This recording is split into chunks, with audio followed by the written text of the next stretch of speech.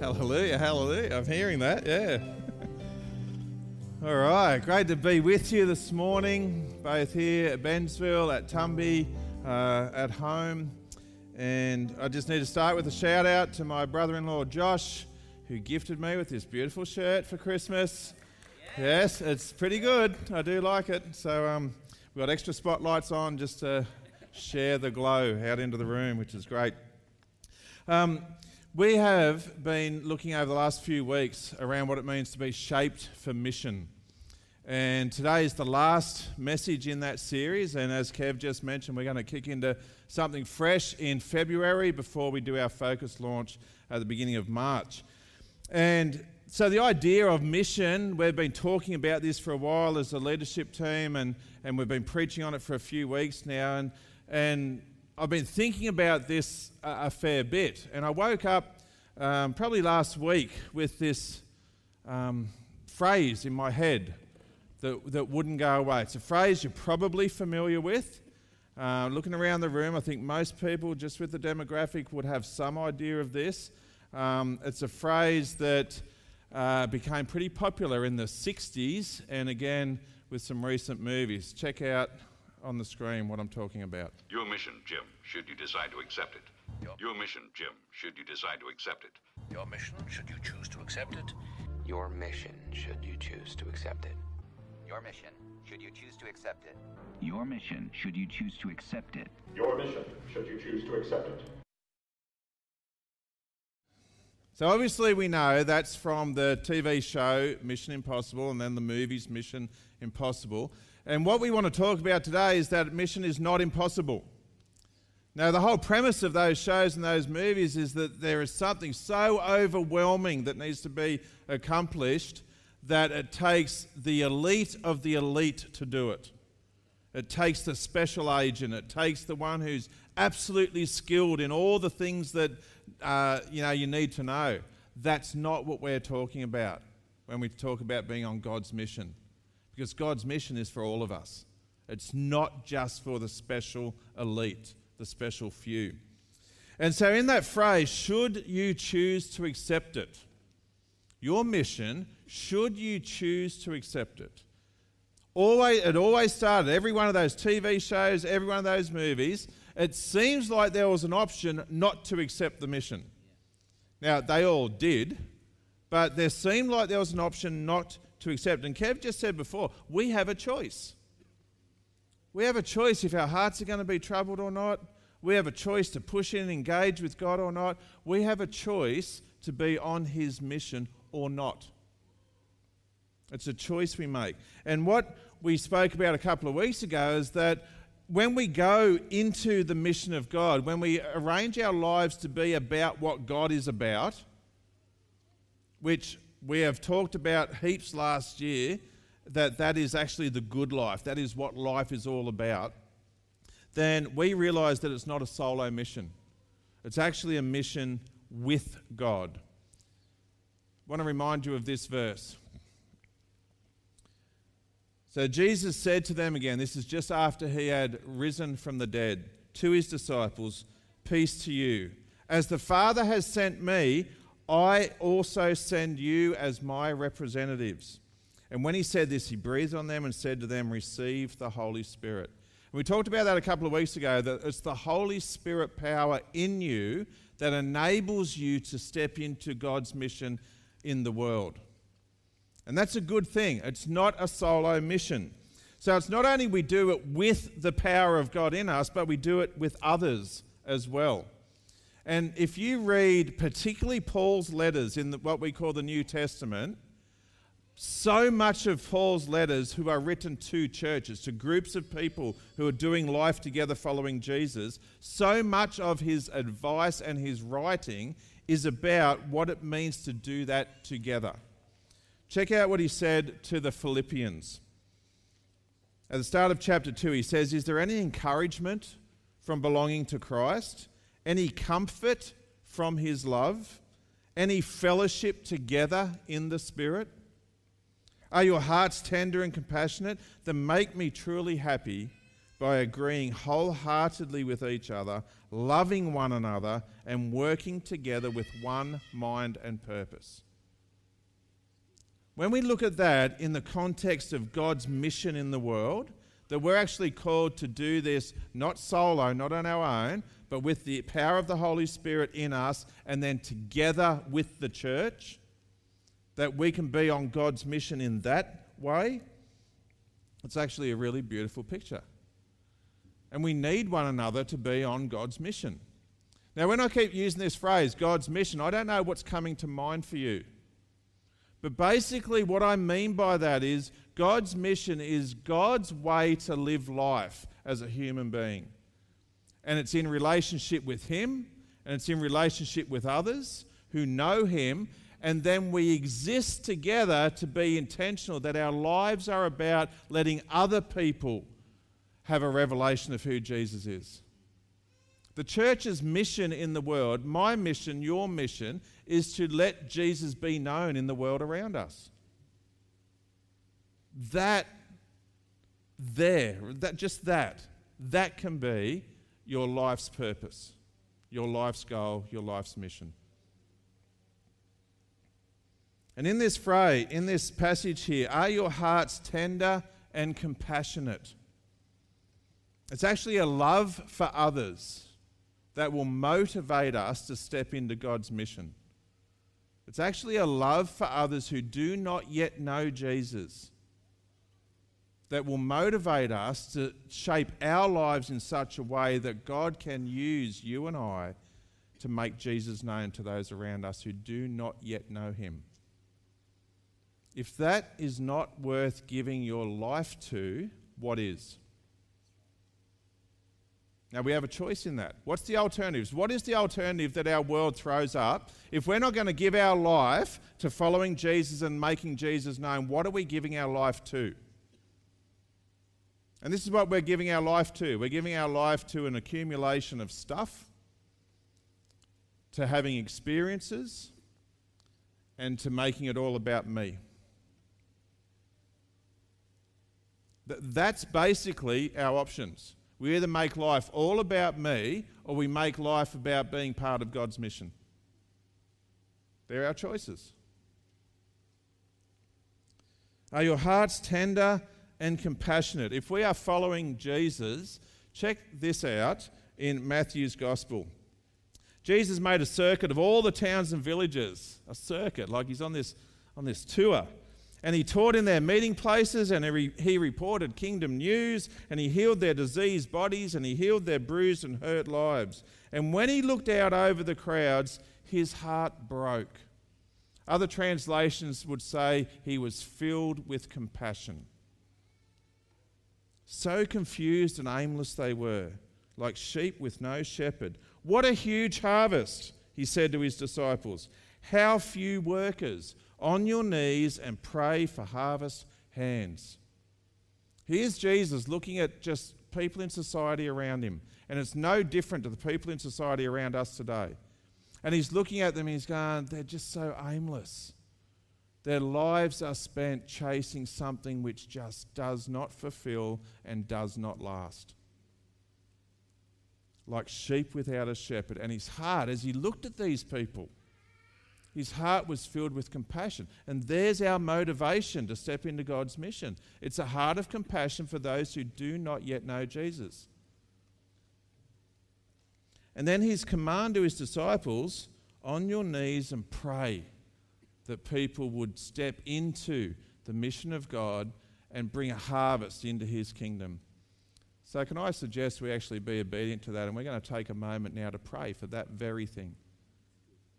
Can I ask you, just where you are, whether you're with us in the room, whether you're at home, can I ask just for half a minute now to take a moment, and you might want to do this with others, you might want to do this just with yourself. If you want to pray out loud in this room, please go for it. But can we just spend 30 seconds now praying that God might even use you and I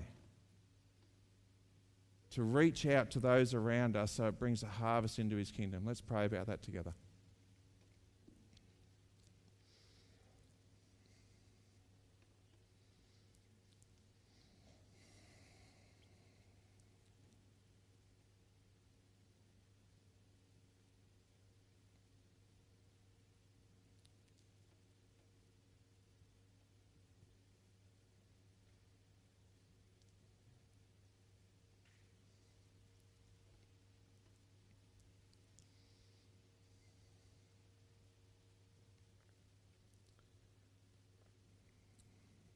So, Jesus, we ask you as your followers, as people who have been blessed with your living Spirit, that we would be a people who have eyes to see those around us the way you see them, that you would break our heart for what breaks your heart, that you would give us the motivation, the desire, the ability to connect with people around us who do not yet know you, so that you would have opportunity to reveal yourself. Our heart, God, is that people would experience what we have experienced, and that is a life that is new, a life that has purpose and meaning, a life where there's hope and peace and love despite the circumstances around us, and we want others to experience that. Would you use us for your glory to build your kingdom? Amen. Can I encourage you this week? Maybe that can be something, if you have a prayer list or you have something that you pray for regularly, add that to it. And in the scope of all this, I'm not going to stand here this morning and say to you, this is easy. To be on God's mission will actually cost us something. And we've got to be willing to pay the cost. Jesus speaks about that pretty clearly. There's a number of little parables he tells about the cost it takes to follow him, the cost it takes to live a life with God instead of a life for yourself. It's going to cost us something. There's a great passage where Jesus talks about this in John's Gospel. Check this out. Jesus says, I tell you the truth, unless a kernel of wheat is planted in the soil and dies, it remains alone. But its death will produce many new kernels, a plentiful harvest of new lives. Those who love their life in this world will lose it. Those who care nothing for their life in this world will keep it for eternity. Those who love their life in this world are those who are living for themselves. It's about my experiences, my pleasure, my this, my that. It's all about me. I've lived that life. Maybe many of you have lived that life. I actually found it was pretty unfulfilling. It actually reduces life to become really, really small. If all I'm doing is looking to my own needs, my own desires, my own wants, my own cares, then everything I'm doing is just channeled back here. It makes my world really small. And then I actually need other people to be behaving in such a way to make all those things pleasant for me. It's not how we're designed to live. But if you are to give up, if you care nothing for your life in this world, is the phrase Jesus uses, you will keep your life for eternity. There will be an essence to your life that is far beyond anything that we can experience in the here and now. It really is a great invitation. So mission will not only cost us, at times it will be really inconvenient. There'll be times when you will want to just be putting all your time and attention and care to yourself. And the call to be on God's mission is, no, let's turn that towards others. Paul gives some great advice to the Galatians. Check this out. He says, let us not grow weary or become discouraged in doing good, for at the proper time we will reap if we do not give in. So then, while we as individual believers have the opportunity, let us do good to all people, not only being helpful, but also doing that which promotes their spiritual well-being. I love that phrase. And especially be a blessing to those of the household of faith. Especially be a blessing to those who already have a faith, those you are doing life with, those in your church family. Let's start there, because when we start there, then people who are not yet part of a church family and not yet part of God's kingdom, they will look at people who are the church, part of God's family, and see how that interaction happens and go, that's attractive, I want to be part of that. There's something about what's happening in those relationships with those people that's what I'm looking for. That others focused. Love it. So mission actually aligns us with God's heart. Mission aligns us to be followers of Jesus. Mission aligns us with the Spirit's work in this world. That's what God is about. That's his plan A for the world. He doesn't have a plan B. The plan A is the church to do God's mission in the world. And God's mission in the world is that people would come to know him.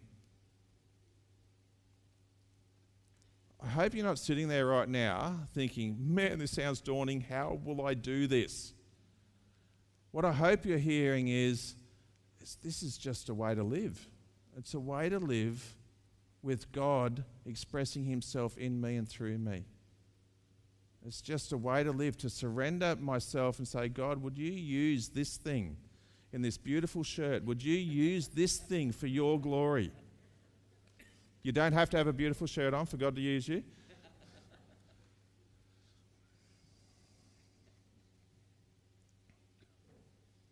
Paul really got this.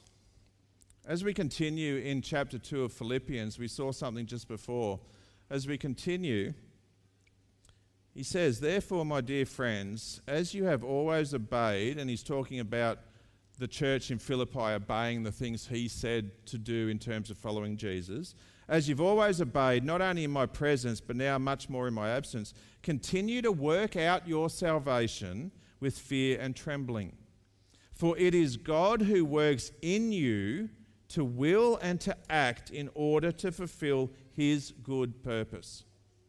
Did you get that? Please don't miss that.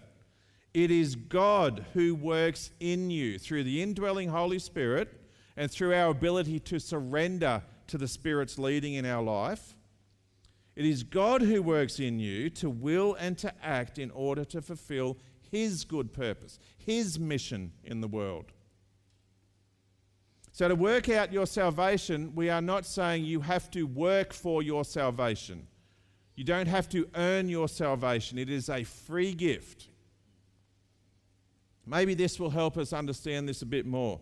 To work out your salvation, continue to work it out. That is, cultivate it, bring it to full effect, actively pursue spiritual maturity, with awe-inspired fear and trembling, using serious caution and critical self-evaluation to avoid anything that might offend God or discredit the name of Christ. That's what Paul means by working out your salvation with fear and trembling. Take it seriously. We are not working to earn God's favour. Please don't hear that. But in response to God's favour, in response to God's salvation, we're saying we're not staying where we are. We are going to grow in this. We're going to mature in this. We're going to be mindful that we represent Christ everywhere we go. So what we do in those everywhere we go places, we're going to be thinking about it. We're going to be intentional about it. And we will stuff up. We will make mistakes. We will get it wrong. Well, I do. Okay, I won't speak for you. I stuff up. I get it wrong. I make mistakes all the time. But God in his grace and his forgiveness just says, come on, let's keep going. I'm with you in this. See, when we truly understand that God will empower us to do what he calls us to do, we can say yes to mission. The second part of that, check this out. For it is not your strength, but it is God who is effectively at work in you, both to will and to work. That is, strengthening, energizing, and creating in you the longing and the ability to fulfill your purpose for his good pleasure. So it's this position of just surrendering, saying, God, would you use me? Would you use me for your purpose in this world? Now, saying yes to this, by default, just by the way things work, saying yes to this means we're saying no to other things. Just like when I got married and I said my vows to Tanya, saying yes to Tanya meant I was saying no to every other woman in this world. Don't know if I realised that at the time, but I'm glad that's the case.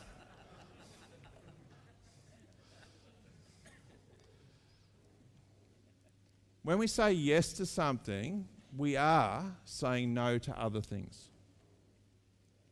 So, I don't know about you, but I've noticed that saying yes to God is not my natural default position. My natural default position is to say yes to me and my wants and my desires and my needs. So how do we step into a life, and let's not even look at a life, let's look at how do we step into to today. How do we step into today, to today, without making it all about me? And I started thinking about that, and I thought, have you ever noticed how many questions little kids ask? Don't know if you've ever noticed it. If you've got toddlers around the house, one of the common ones they'll ask over and over is why. But kids ask a lot of questions. So I started doing a little bit of just researching this, and there's a lot of studies that have shown that your question asking goes from a really high level to really, really minimal the older you get for most people. And some studies said that kids, 2 to 5 years old, may ask up to 200 questions a day, whereas the average adult may ask 2. Kids ask lots of questions. And so it got me thinking, is there a question we could ask God every day that would help us align with being on His mission? Is there a question? And so with that in mind, a passage of Scripture just sort of popped. And there was a phrase that popped, and I'm going, I've heard that somewhere. I don't know where it is. So I started looking for it. And I found it in Romans chapter 8, a passage many of you might be familiar with. And this works for me. I don't know about you, but I'm going to throw it out there just to see how it lands. If it sticks, great. If not, keep searching for yourself. But what could be a question we ask that helps us align with being on God's mission moment by moment, day by day? And this is what popped for me out of Romans chapter 8. In the Message it says, "So don't you see that we don't owe this old do-it-yourself life 1 red cent?" I don't know what a red cent is, but anyway. "There's nothing in it for us, nothing at all. The best thing to do is give it a decent burial and get on with your new life. God's Spirit beckons. There are things to do and places to go. This resurrection life you received from God is not a timid, grave-tending life. It's adventurously expectant, greeting God with a childlike, 'What's next, Papa?'" That's the bit that popped for me. God's Spirit touches our spirits and confirms who we really are. We know who He is, and we know who we are, Father and children. And that just jumped out at me. Imagine for me, this is what I was imagining for me, imagine for you, that just having a mindset, whether it's this question or another one, that moment by moment, day by day, you're just realizing we are doing life with God.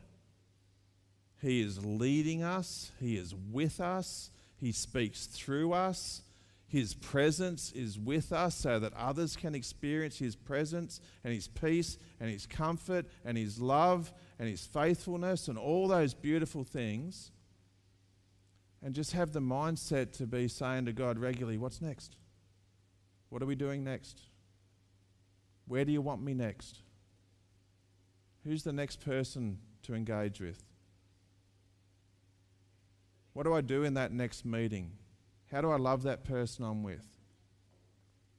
What do I do at home this evening with my spouse or with my kids or with my parents? What's next? How do you want to use me?" For me, it's just simple, and I need something simple. To say, I'm going to be on God's mission for the rest of my life, I don't know what that actually looks like day by day. But I do know that moment by moment, I can just say, "God, you're with me. What's next? What are we doing next?" Your mission, should you choose to accept it, is achieved by just surrendering to God and saying, God, I'm yours, use me. Use me for your glory, for your purpose, in the place where you have placed me. So if you are at home with your kids, that is the place where you are on mission with God. That is the place where God is saying to you, for these years, for this time, for this season, I'm going to use you to instill a foundation into your kids' lives about who I am and how I love them. If you're at work, you're an employee or an employer, there's that sense of, God, can you just use me in this workplace to represent you well, to love people the way you love, to be available to bring revelation of who you are and what you've done. Would you just use me in that? In your school, in your classroom, with the people you sit next to in class, and say, God, here I am today. Will you use me? Will you use my words, my actions, my responses in a way that just draws people to you? And you know what? I think when we ask those things, he will do it, because that's his heart. His heart is that people would come to know him and see him. And the funny thing is, he uses people like you and I to do it. Who would have thought?